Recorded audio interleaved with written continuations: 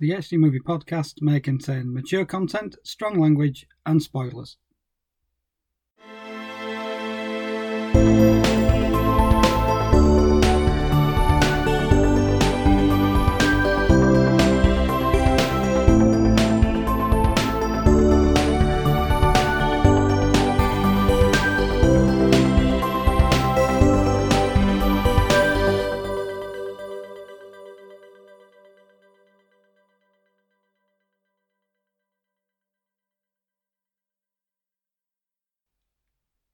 Hello and welcome to episode 90 of the HD Movie Podcast. I'm Darren Gaskell. And I'm Hayley Alice Roberts. And as we said before Christmas, we'll be right back. And we certainly are back here for our first episode of 2023. And we have a brand new release for you in this episode, a film that I've been excited about since it was basically in the development stages. And that is Scream 6.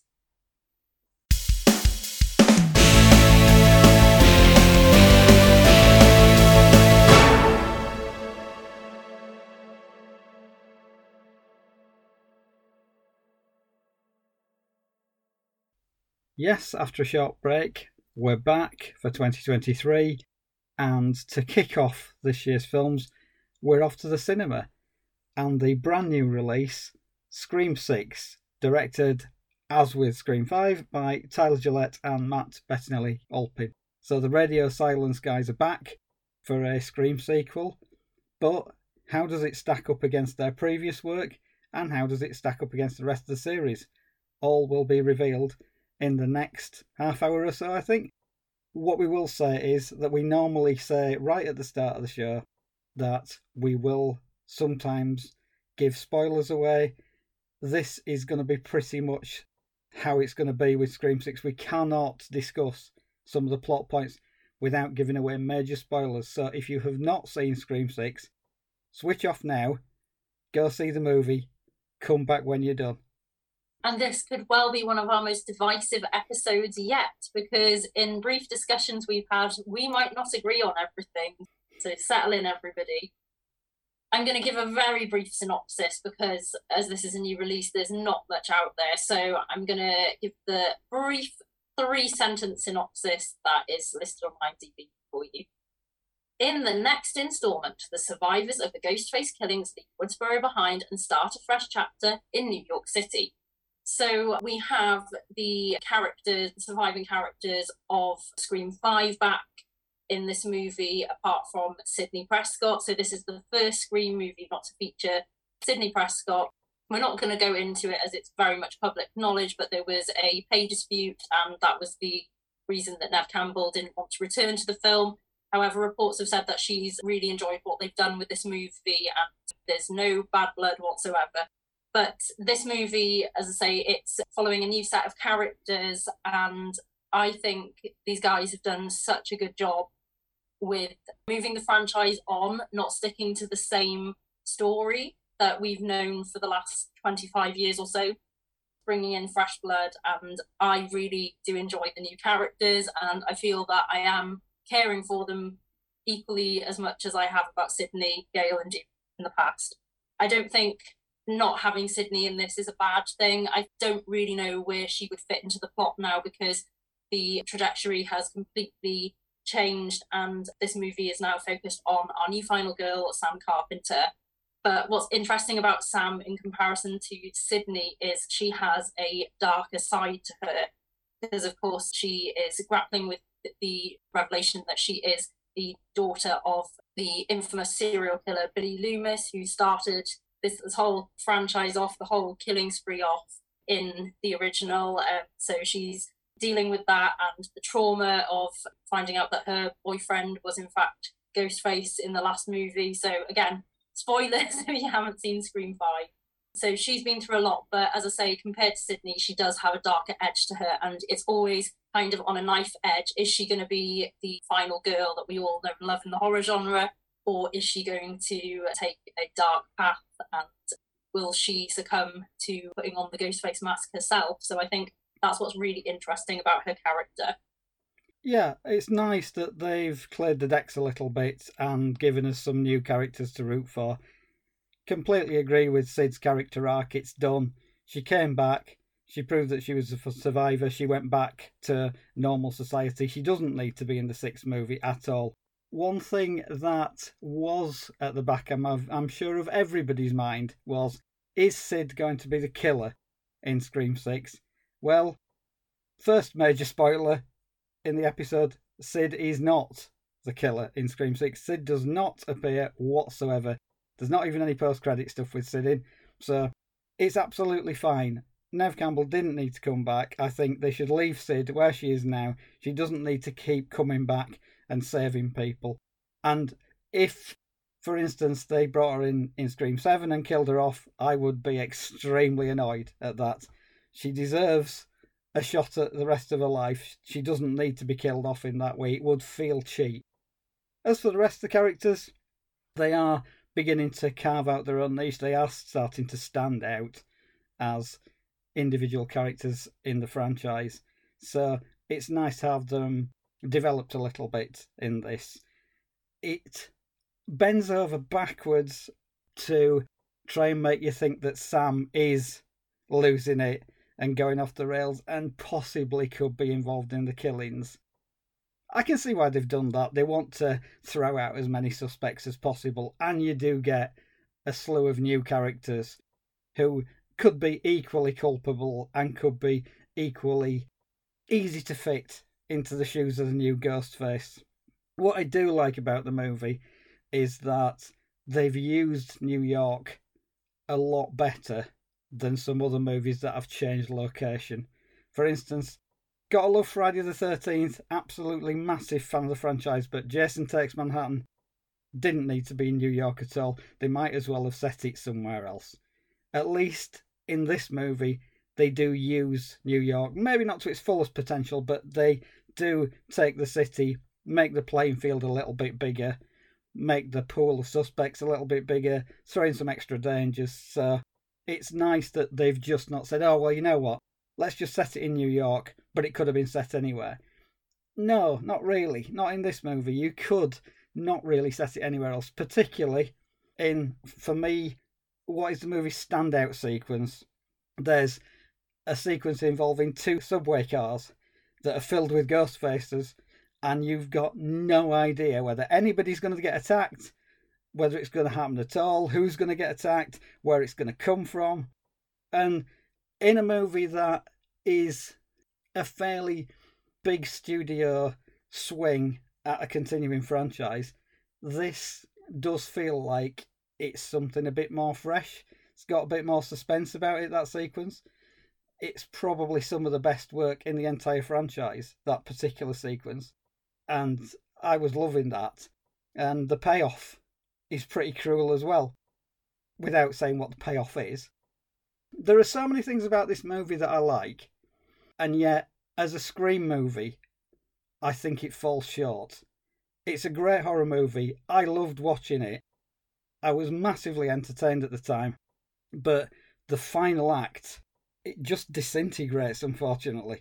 And the problem I had as well, the bigger problem, was that I saw it on a double bill with Scream 5. Having watched Scream 5 again in the cinema, that's a really solid movie. That's a great addition to the franchise. And then having 6 play after it, all the stuff that I loved about 5 on a rewatch just highlighted all the missteps that were in 6. And it just left me feeling a little bit deflated because I wanted to love this movie so much and I wanted it to be, you know, in the top 2 or maybe 3 movies. And I thought, this has got to blow 5 out of the water because the setup's great, the characters are great, the trailer's teasing loads and loads of weird stuff going on. And don't get me wrong, it is a great movie. You'll have a good time. If it was any other horror movie, I would be absolutely raving about this. But the bar is set astonishingly high with Scream movies, especially the first 2. So you're dealing with the legacy of Wes Craven's and Kevin Williamson's originals. And here, there's nothing specifically wrong with the movie. If you like jump scares, if you like gore, if you like jokes, and I like all of those things, it's really good. You'll have a great night out. And if you're not a huge fan of the Scream franchise and you're just into your horror movies, where you've got, young people being menaced by an unseen killer and they don't know who it is, fantastic. But I just didn't like it as much as 5. And it's weird because up to about 70, 80 minutes in, I just thought, this is really going to have to stick the landing. And if it sticks the landing, this could be the second favourite of mine. And it botched the ending so badly. I was just sitting there thinking, it was so close. It was so close to it being like one of the greatest points of the franchise. But having said that, still a great movie, great performances. If you like bloody kills, though there's some bloody kills in this one, it's only a whinge within the confines of the Scream franchise. Take it on its own, if it's a standalone horror movie with characters that you don't know about and no history, you'd think, that's great. That's really great. But there are caveats to my enjoyment of Scream 6. Having said that, it's streets ahead of most horror films out there still. So I'm inclined to disagree with you, Darren. Fair enough. I felt I was a lot more entertained by Scream 6 than Scream 5, I have to be honest. I mean, I really do enjoy Scream 5 as well. I did rewatch it a couple of nights before seeing this one, just as a refresher. And there are moments in it that really emotionally impact me, such as the death of Dewey, Gail's reaction to that, seeing Sydney back, all that kind of nostalgia, all that history between these characters, like all that is done beautifully. But I think for me, I like that they moved it out of Woodsboro into New York. And I think as well, because I'm a huge fan of Scream 2, and that remains to be my favourite in the franchise of all time, and that film holds a lot of nostalgia for me.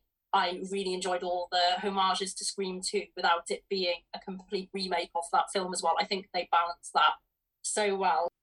What sticks in my mind is the moment where they're trying to trace the phone calls from where Ghostface is calling from, and a lot of the call characters are in a van, and then you've got Sam, Tara, and then Detective Bailey, who are kind of listening out to see if they can trace the call in the park area, and that is just like shot for shot, the whole Randy's death sequence. And then it leads to Gail's attack as well, because in Scream 2, it was the phone call was meant for Gail, and then Randy took it over, and that's why he met his demise. But I really liked that aspect of it. And of course, you've got the abandoned movie theatre. The climax of Scream 2 ended in a theatre, and this one does as well. I was really excited by the whole Ghostface museum. I thought that was a really cool touch, because I think if you're a Scream fan, like, there's plenty of fan service in there to get excited about. The only item that I was a bit confused about why it was there is Randy's shirt from the video store, because that was nothing linked to a crime scene. I don't know how the police would have got their hands on that, as, you know, it wasn't evidence, it wasn't DNA, unless he happened to be wearing that sweater and took it off in the party and it was just there, and that's why. But I can't honestly give you a plausible explanation. But I want to go back to the opening sequence of this movie, because Scream is known for its iconic, memorable opening sequences. And I think this is one of the best in the franchise, because it takes it down a different direction that I wasn't expecting. Now, based on the promo material, I felt quite strongly that it was likely to be the Samara Weaving character who's going to be opening kill. When the movie began, I was like, okay, this is going to be interesting. So it starts off in a restaurant, so that's different. Before, we're not seeing just an unsuspecting victim alone in their house getting a phone call. I think the way this scene builds is very well done, because she's surrounded by people. She's basically being contacted by a guy on a dating app, and you just kind of know this is going to be Ghostface. Like, he's chatting away and then the voice is going to change at some point. And he lures her out of the restaurant down a dark alley, and she is brutally murdered, like, a lot quicker than anticipated. This isn't actually a long drawn out typical Scream opening sequence. It's not a Casey Becker or Tara from the last film. This is very much a surprising kill, and you expect that once it shows the knife slashing, it's just going to go straight into Scream 6's title, but it doesn't. We get a prolonged shot of Ghostface looking at the body, and then he reveals himself. And I think fans have been waiting for that for such a long time for them to subvert that trope. And I think they do it really well. So when they reveal the Ghostface character and he disposes of his mask and his outfit and then goes back into normal attire and wanders around the Blackmore University campus, I mean, I had it in my head that, because I'd seen this particular actor in the promotional material, and for some reason I thought that I'd actually witnessed scenes of him with the core group, which I'm obviously wrong. Maybe it's a Mandela effect, probably. Is this podcast. But I genuinely thought, oh, are they going to go down the route that we're going to know that this guy is the killer, but there might be a second killer that we don't know about? And I thought that was really interesting. And of course, we follow this character. His name is Jason, ironically. And we follow him to his apartment, and he is actually watching Jason Takes Manhattan, because they could not have done this movie without referencing Jason Takes Manhattan. We find out that Samara Weaving's character was a film professor that he murdered. One line he said was, "She gave me a C- on my Jallo paper." And I kid you not, in the both screenings I attended, it was only me and my groups that I was with that laughed in that moment. So I think everybody else might have just been casual moviegoers. So I thought that was a fun line. To cut a long story short, let's get straight to the point. We then see another Ghostface with a more battered, older mask take Jason out, and that's just a fantastic way to start the film, because it's something they've never done before, and I really appreciated that. And then it set it up well so we could reacquaint ourselves with the Core Four, as they are now known as.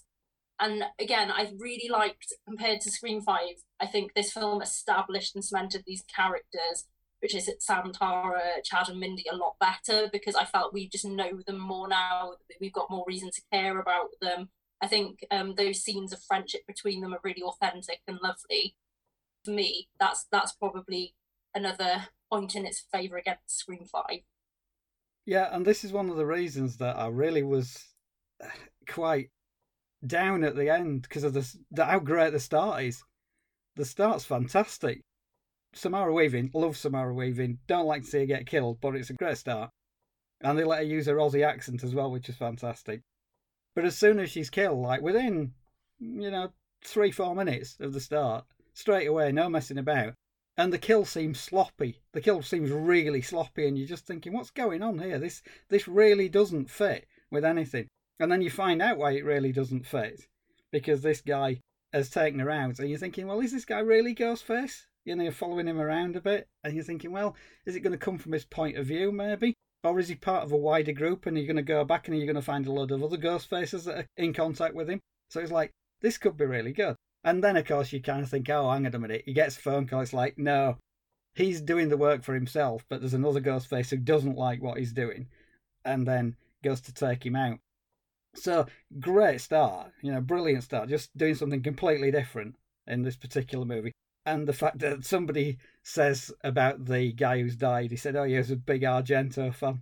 Yeah. So this is it. I'm a big Argento fan. I wouldn't kill Samara Weaving, to be perfectly honest.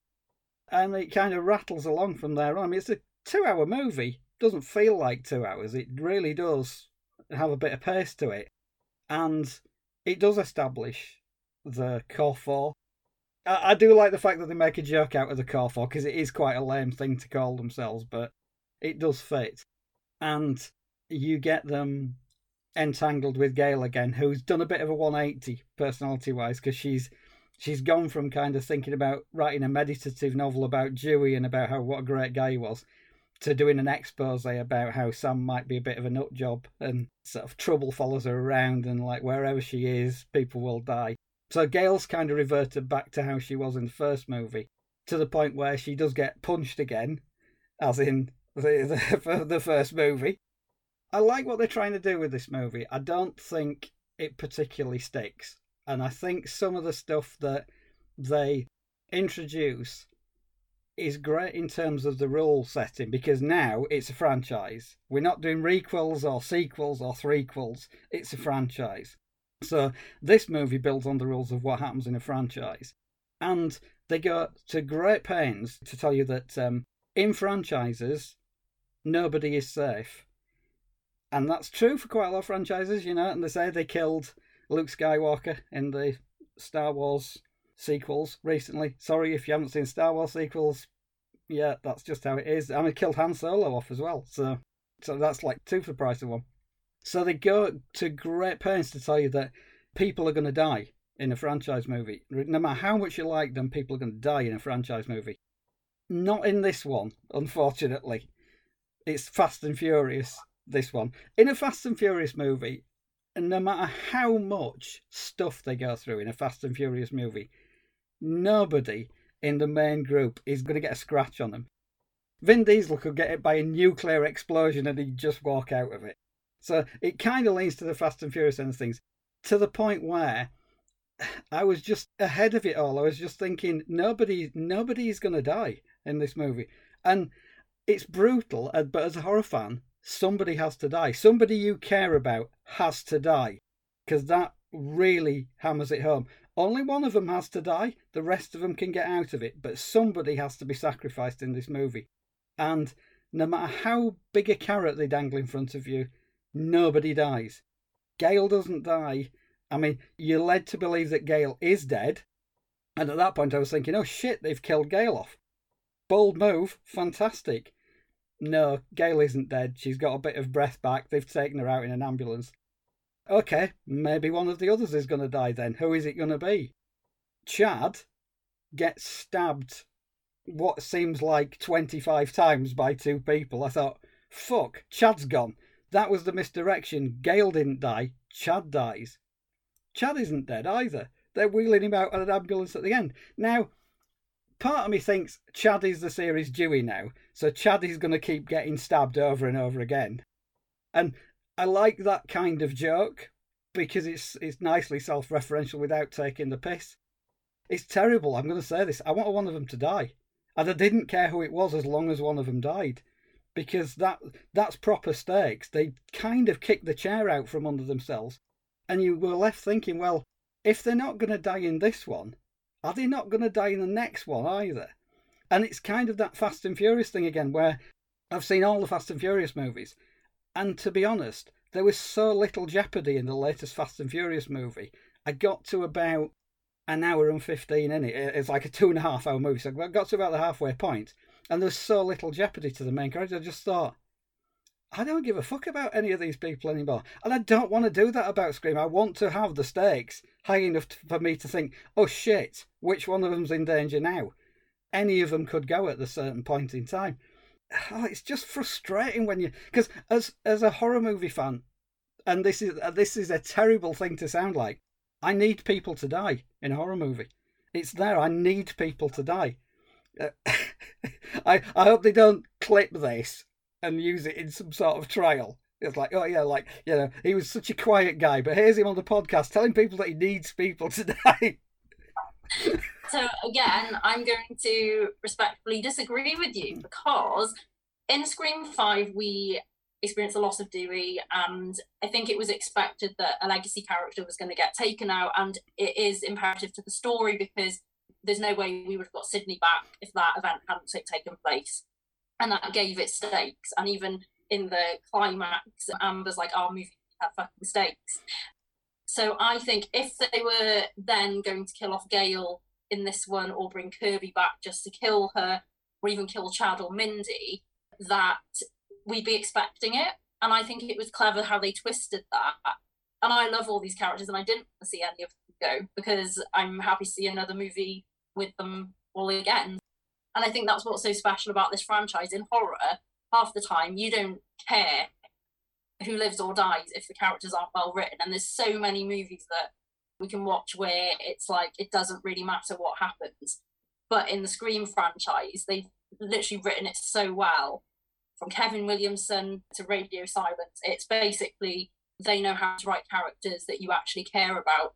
And I've been reading online as well that there's a supporting character in this film that people have been expressing their sadness about her death, and that is Annika, who is Mindy's girlfriend. She's only in the movie for a short time. She makes a good impression at the beginning. She's, you know, a character that doesn't deserve what happens to her, and her death is absolutely horrific and heartbreaking. And people have basically been saying, like, on the subreddits, that they were just so impressed with the actress's performance. Like, she really delivered, like, the fear in her eyes, the brutality of what happened to her. So they did that really well. And you've got to think, yeah, you know, Mindy suffered a really horrific loss here. So the characters are suffering losses in this film without them being taken out. I was a bit stunned by Chad coming out on the stretcher, I have to say, and I do agree with you on the fact that it is as if he's the new Dewey. I literally whispered that's the person sat next to me. I was like, he's the new Dewey now. Yeah, as you say, it's a nice touch to hark back to the original. But I'm glad they all survived personally. I think, as I say, it would have just been too expected. I mean, when the Gale scene happened, you know, it was really suspenseful. I liked how she held her own against the killer. Like, she wasn't going to take this bullshit and she was going to fight as hard as she could. And even though it makes you think, no, she is definitely gone this time, she's too strong for that. It would take a lot to take her out. And I'm happy with how things went down. And I don't need these characters to die. I mean, who knows with the next movie? It just depends on what they're planning to do with it. But in this one, I think it was quite cool that the people that we expected to be killed off survived. So I'm going to say this is a point in Scream 6's favour for subverting the audience's expectations. I'm glad Kirby didn't die. As oddly written as Kirby's character is in this movie, she is very entertaining, and she's kind of a red herring as well, which is fun. This is what leads to the sort of final act revelations. And this is where the script starts to come apart, because when you find out what's been going on, if you think about it more than about 30 seconds, none of it makes a lick of sense. Some of the other ones are implausible, but you can kind of get your head around it. But the gymnastics about how the logistics would have worked for some of the killings, and one particular killing which isn't a killing, it's like you couldn't have done that.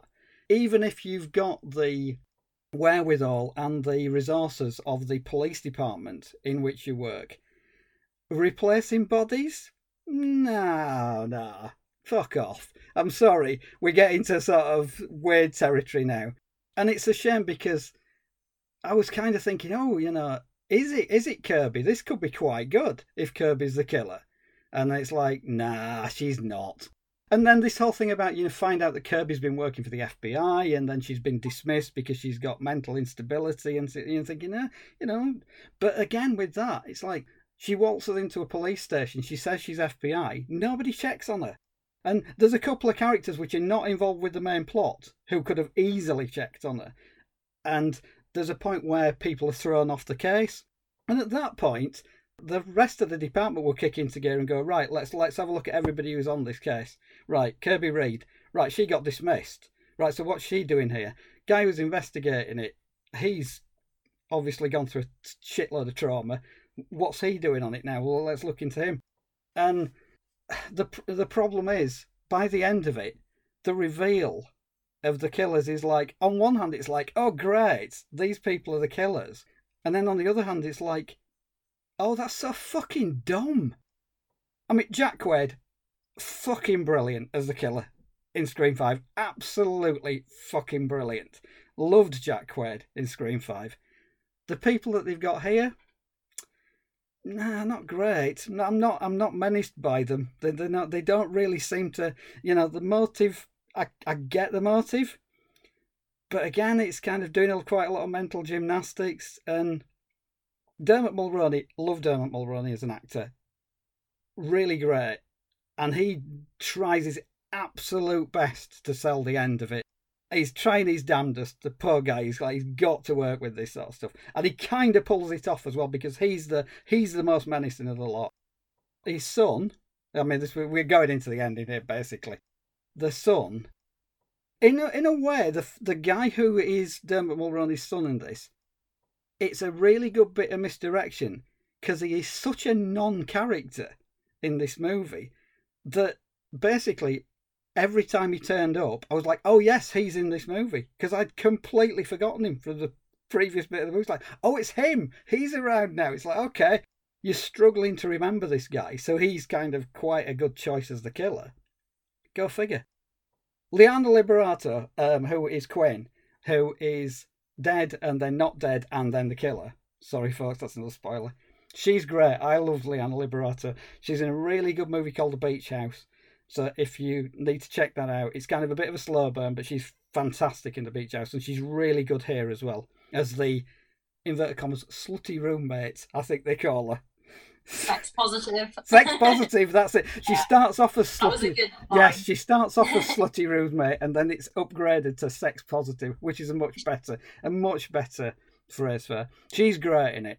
And I think if you're willing to suspend disbelief, the ending is good because you get a lot of action, you get a lot of face-offs, you get a lot of stalk and slash. So from a point of horror movie mechanics, the ending is really good, and it does pay off.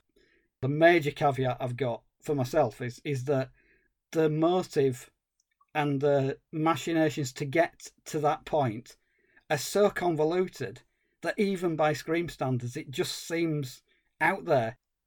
And I think something simpler would have worked better. Because the first 2/3 of the movie are so good that to have the last third kind of kick the chair out from under it, I'm still enjoying it, but I'm really, really mad about the motive as well. I understand that it's got to be kind of bigger and better and more expansive, and you're bringing people in that you don't think about, but logically, it makes no sense either. Having said that, it's nice to watch serial killers getting their ass kicked properly.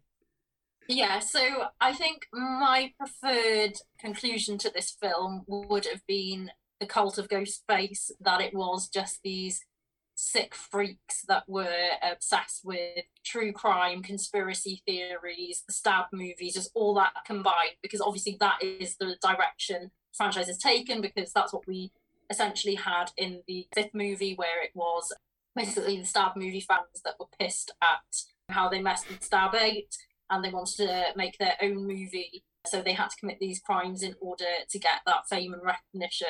So, I mean, the threads are always kind of similar in these movies on the motives, but one of the pure motives of the Scream franchise is revenge, and I just felt that they decided to go down this direction of having it be Richie's family is just to replicate the conclusion of Scream 2, which was Billy Loomis's mother taking revenge on Sydney, and then this is Richie's family taking revenge on Sam. So it's basically mirrored that. They, tried to do something a little different, but I have to say, I mean, I don't know with the passage of time if I'll feel differently, and obviously this is very new, but out of the Ghostface killers of past, I think these are the worst. I really did not like Ethan at all. I thought, as you say, he is like a non-entity, and the whole time they're just all pointing their fingers at him. They don't trust him because they all call it straight away. Yeah, I didn't feel like, oh, I'm really shocked.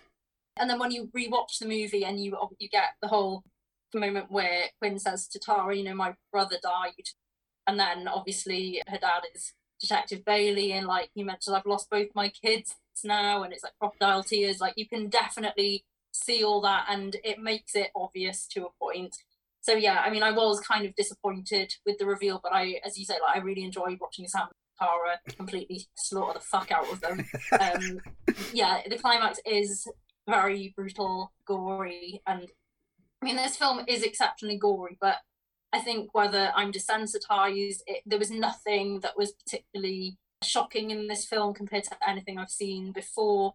I think we discussed that when they'd announced that it was going to be rated 18 here in the UK, it was to do with sadistic violence. And I suppose to a point it is sadistic in how these people really do murder each other, in the sense of, like, you've got a knife going through the roof of the mouth and twisting it. You've got a nose stabbing. Ghostface is incredibly knife happy in this.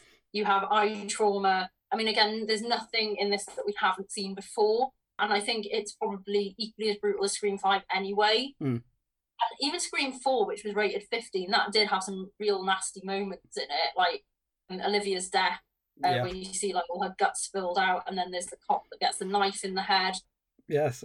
So they've always had like nasty elements. The only movie in the franchise that is bloodless more or less is Scream 3, but that is because it was a victim of its time. So again, that's probably something we'll go into one day when we take on all the movies, when we've got a little bit of hindsight. So as I would have liked it just to be the cult of Ghostface, these people obsessed with the conspiracy and wanting to make it real, not actually having any sort of connection to Sam as such. I think that would have been more scary, basically. Just the idea of these people that have become so consumed with this franchise, and obviously, like, true crime is massive. Everybody is obsessed with watching quite disturbing dramas, recreating real life cases or documentaries. It's very much like those are the type of things people want to go and watch these days. So just incorporating all that, just going back to a little bit earlier on in the film, it is touched upon when there's a joke about how Gail is struggling to get movie rights for her latest book, and she said it's all about limited true crime series these days. So that is a great addition into it to reflect the time and the culture that we're in terms of our viewing habits. So yeah, I think that would be my preferred ending, but I think I kind of like it because it does reference Scream 2 and it's kind of bonding Sydney and Sam together, you know, as they're kind of going through similar things. So yeah, I like the fact that they've overlaid Scream 2 as a template on this one. It's quite clever how everything kind of matches up.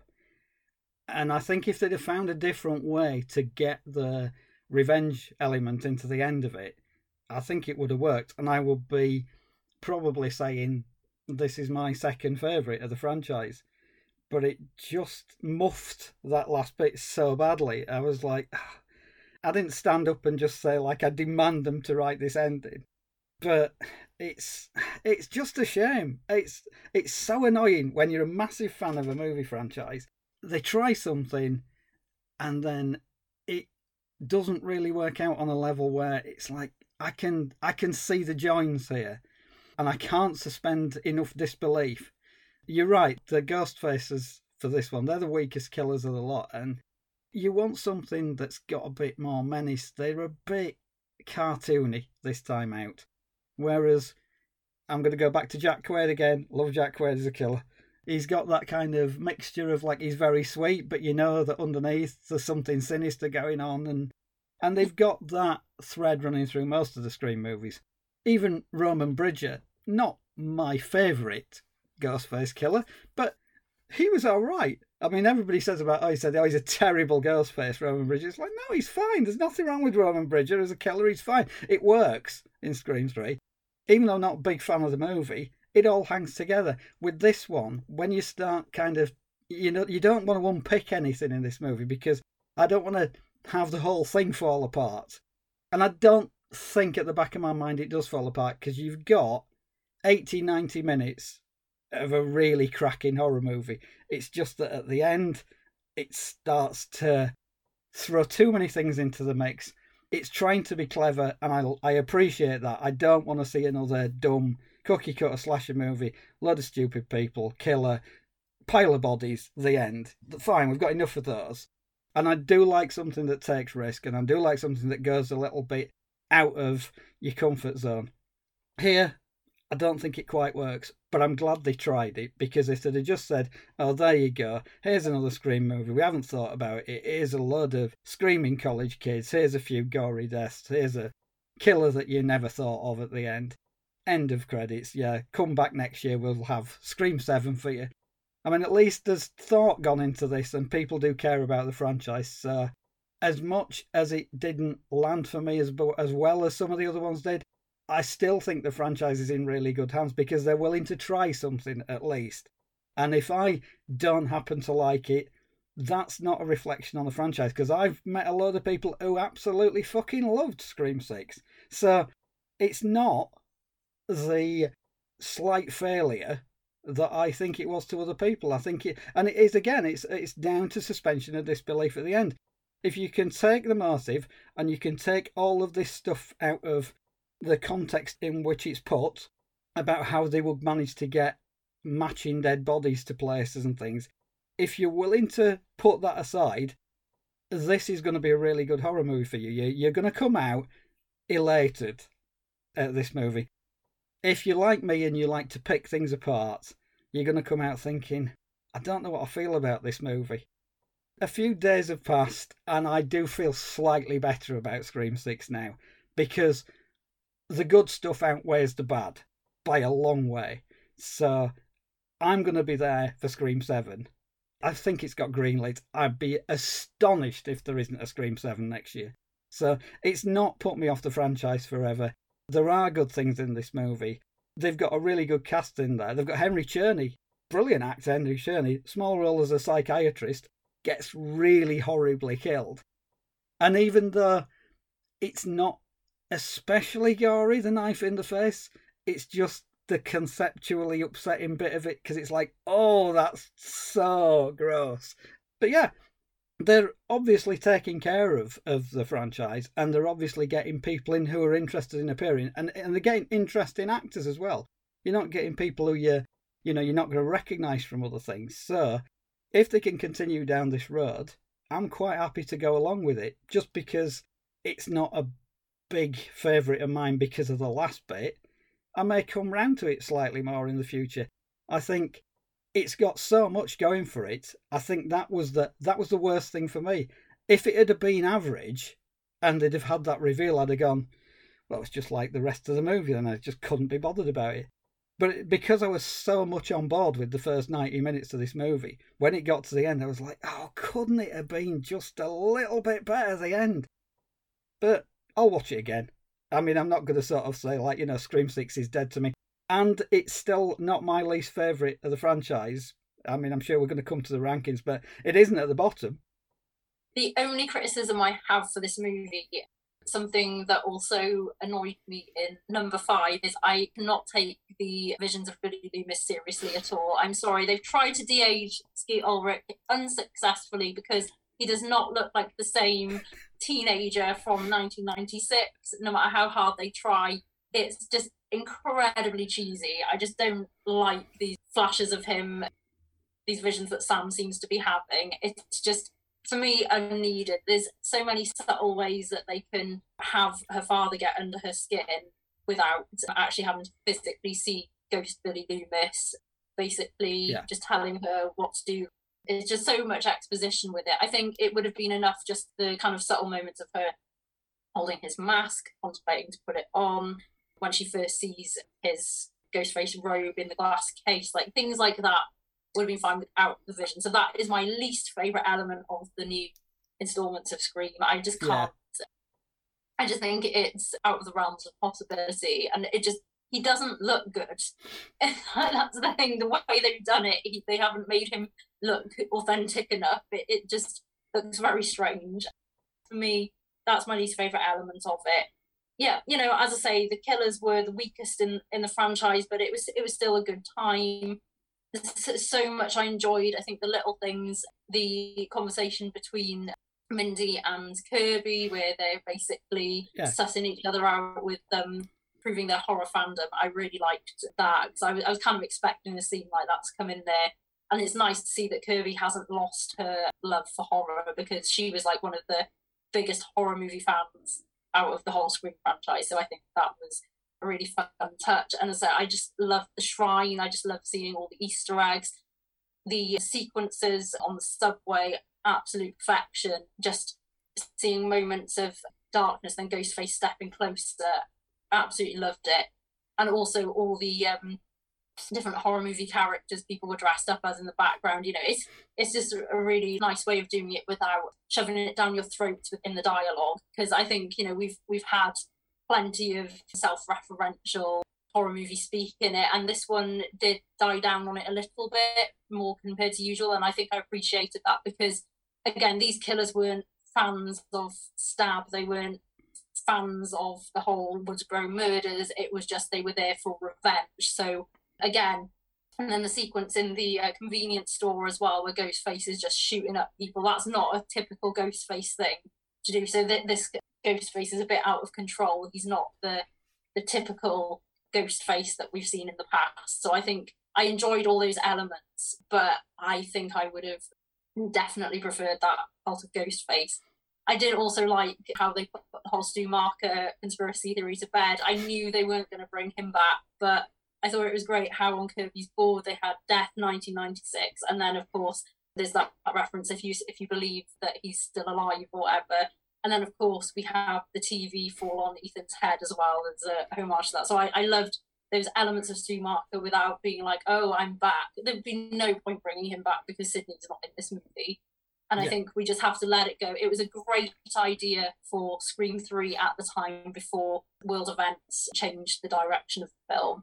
So I think we just have to put that to bed now and just accept what could have been, didn't happen, but we've still had some really great content since in the franchise.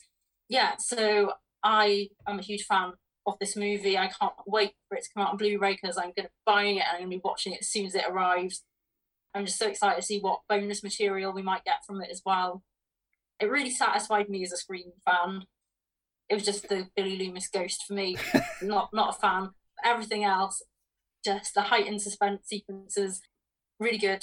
And also, before we close off, there was 2 very disposable victims in this film. We have a dead body in the bath. We do not know anything about this character. He's just dead body in the bath. Yeah. And then Gail's new boyfriend, who she doesn't seem to react about when he gets brutally killed off. We see this guy for like 2 seconds. We know nothing about this man. He must have just been the rebound, just someone to make her feel a little bit better after what she's been through, but we just don't get much in terms of this character.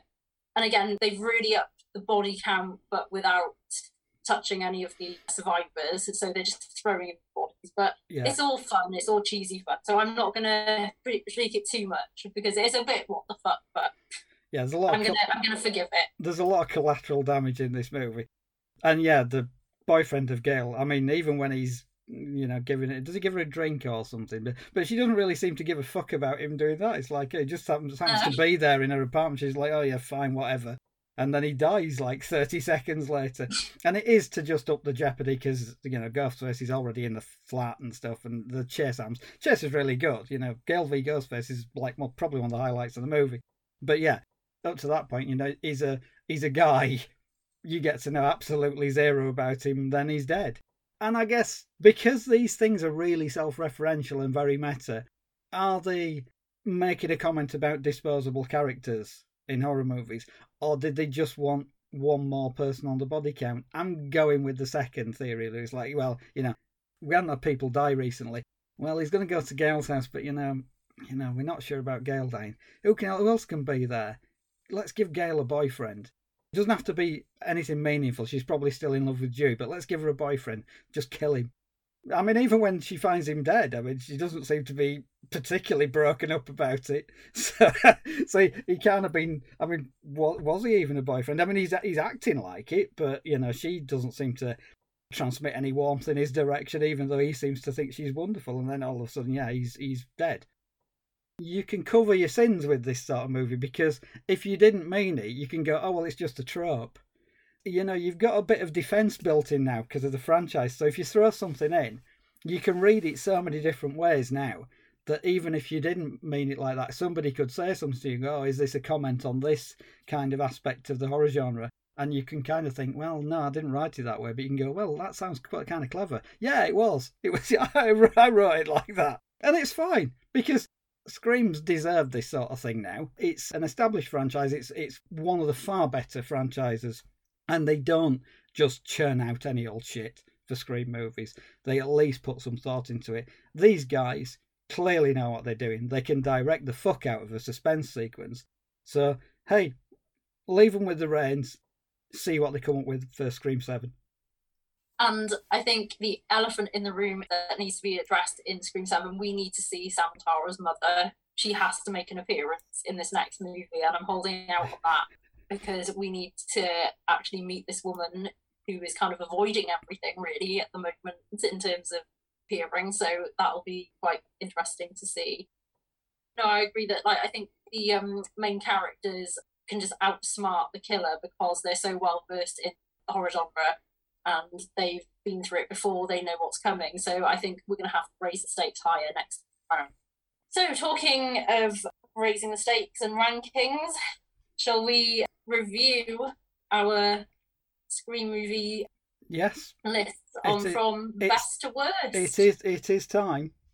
And I believe that my ranking last time was 1, 2, 5, 4, 3 when we had 5 Scream movies. Now we have 6 Scream movies.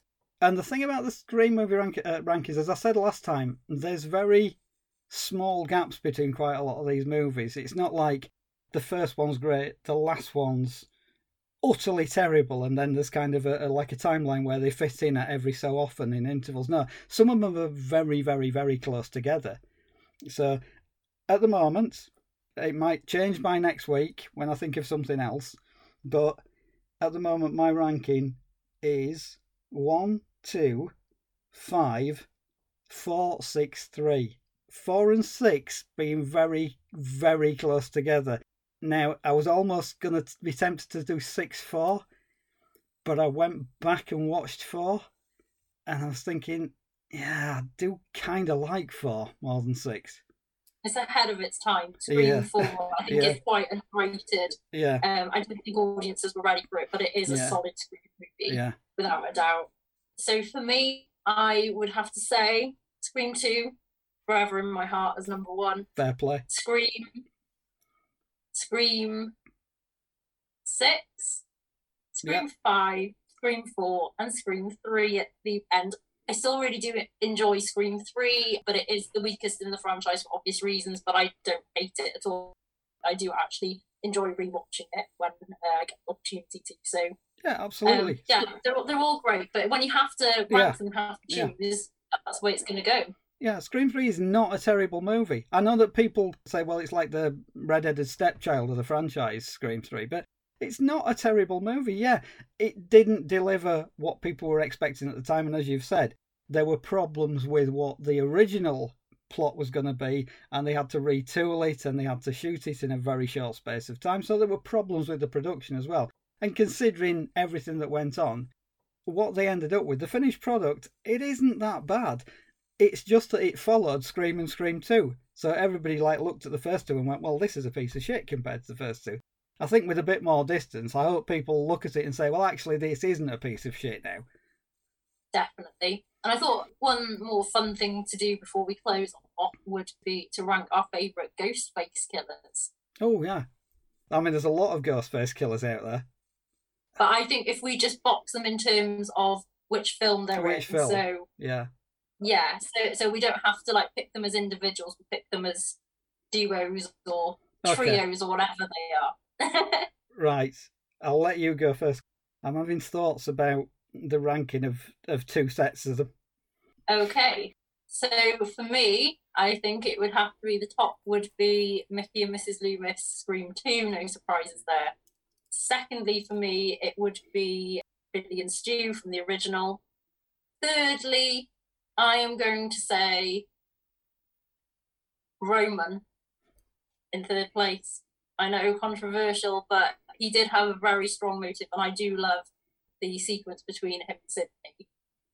And then I think fourthly, I'm going to go for Jill and Charlie. I think Jill is obviously the strongest out of them all, and her motive is absolutely batshit, and it's a fantastic performance. And again, it was so ahead of its time. And then I'm going to go with Richie and Amber. I wasn't hugely a fan of them. I think Richie more than Amber, because I felt that the way Jack Quaid played that role, he was very charming, and I completely fell in love with him in that movie. And then for him to be revealed to be the killer, I was like, oh shit, this has turned its table. So I think he did a very good job of concealing his true identity, that we saw him as a very charming character. Lastly, of course, these new killers on the block. Not feeling it. Yeah, you're right. I'm not feeling it either. So mine, and again, this might change by next week, but first place, the OG, the best, Billy and Stu, the classic double act that got the whole thing rolling. I do love Billy and Stu because their interactions between them are also hilarious as well. And they're kind of sadistic killers who are not all that great at killing as well. They do seem to bugger things up quite a lot, and I did like that about them. They kind of seemed a bit more grounded. They didn't seem superhuman, and yeah, so Billy and Stu first. Mrs. Loomis and protege. Fucking love Laurie Metcalf. It's like, yeah. When she was in the movie, I was thinking, well, is she actually going to go batshit crazy, or is she going to be like on the level? And when she was at the end, it's like, oh, great, she's going to go batshit crazy. Fantastic. So, again, third place, Roman. I think Roman's a really good screen baddie. A lot of other people, they may not, but I think, yeah, as you say, solid motive. Good face-off between him and Sidney. Absolutely nothing wrong with him as a screen baddie. Just because people associate him with Scream 3 and didn't think Scream 3 was a good movie, there's nothing wrong with Roman Bridger as a bad guy. He's good. Fourth, Jill and Charlie. I mean, I thought Laurie Metcalf was batshit, but yeah, there's some real batshit stuff going on with the killers in the fourth one. As much as I do like Jack Quaid, you're right, Amber kind of drags him down. Richie's a good killer. He's charismatic, and he's kind of the last guy you'd suspect as well, apart from in this movie, and it's like the first guy you'd suspect. But Amber's, she kind of overdoes it. As soon as she gets the freedom to go completely bonkers at the end, she's just all kind of pop-eyed psycho and just a complete nutcase. I mean, at least Richie retains some air of stability, even though he's trying to murder people, whereas Amber is just, she's like Mallory Knox out in Natural Born Killers. She's just crazy. She just gets more and more and more crazy. And then when she gets shot and set on fire in the kitchen, I was just thinking, oh, thank fuck she's gone. I think a lot of the audience thought that as well. And yeah, sixth place, yeah, the New Kids on the Block, the lamest trio of killers in the Scream franchise. Especially Ethan. Not a fan of Ethan. He just annoyed me. Yeah, Ethan is the worst. I can forgive Quinn and her dad. At least they're trying to do good work. And as I've said, Dermot Mulroney really goes for it at the end, and he's really trying his hardest. At least with the face-offs at the end, I was thinking, oh yeah, it'd be nice if they kind of drew it out a bit and you had a bit more of a battle. When it came to Ethan, it was like, no, just fucking kill him because I'm sick of him. Absolutely. And I just want to give one last shout out to the character of Cute Guy in the apartment across the road, because I thought they did a really good job with making this love interest for Sam, who's not the killer and isn't murdered. I just thought he was a really great addition to it, and he was a very genuine character. Yeah, we should. That is not what you expect. So, big shout out to him. Yeah, we should have talked. We should have talked about Cute Guy some more, because Cute Guy is quite a good addition to the franchise, and he does something very smart at the end as well. He does. So I appreciated it. So Cute Guy is one of the high spots of Scream 6. It does track with the kind of cute guy, clearly something suspicious. No, he's just nice. He's just trying to look out for everybody. And he doesn't get on a table and start singing I Think I Love You or do anything cringy like that. So, bonus points there. So currently the score on IMDb for Scream 6 is a 7.4 out of 10. It's solid. People are loving this movie. And on Rotten Tomatoes, there's a 75% tomato meter and a 92% audience score. No surprises there. This movie is very much an audience movie. And it is, yeah. It's just great. So we're on Scream 7. Yeah. And to be honest, the critic scores, I've seen a lot of reviews of this movie, and a lot of them are incredibly positive. And basically the ones that aren't incredibly positive are still liking the movie, but not liking the ending.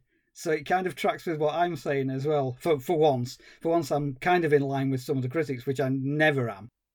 Even so, even the people that are not getting on board with how it all resolves itself, a lot of people are still saying the rest of the movie's pretty good. I don't think I've seen anything that kind of outright trashes the movie, even if it's not super positive. So it's a recommendation to go out and see it. But of course, you'll have already gone out and seen it, because if you've got to this point now and you haven't seen Scream 6, we've just completely ruined it for you. So we're not sorry, because we did warn you. Go and see this movie. If you're a Scream fan, if you're a casual moviegoer, just go and see it, because it's amazing. I loved it. I do wish we could chat longer. And that's it for episode 90 of the HD Movie Podcast. As always, thank you for listening. And if you enjoyed this content and would like to check out more of our episodes, you can find us on social media. We're on Facebook, Twitter, and Instagram at HD Movie Podcast.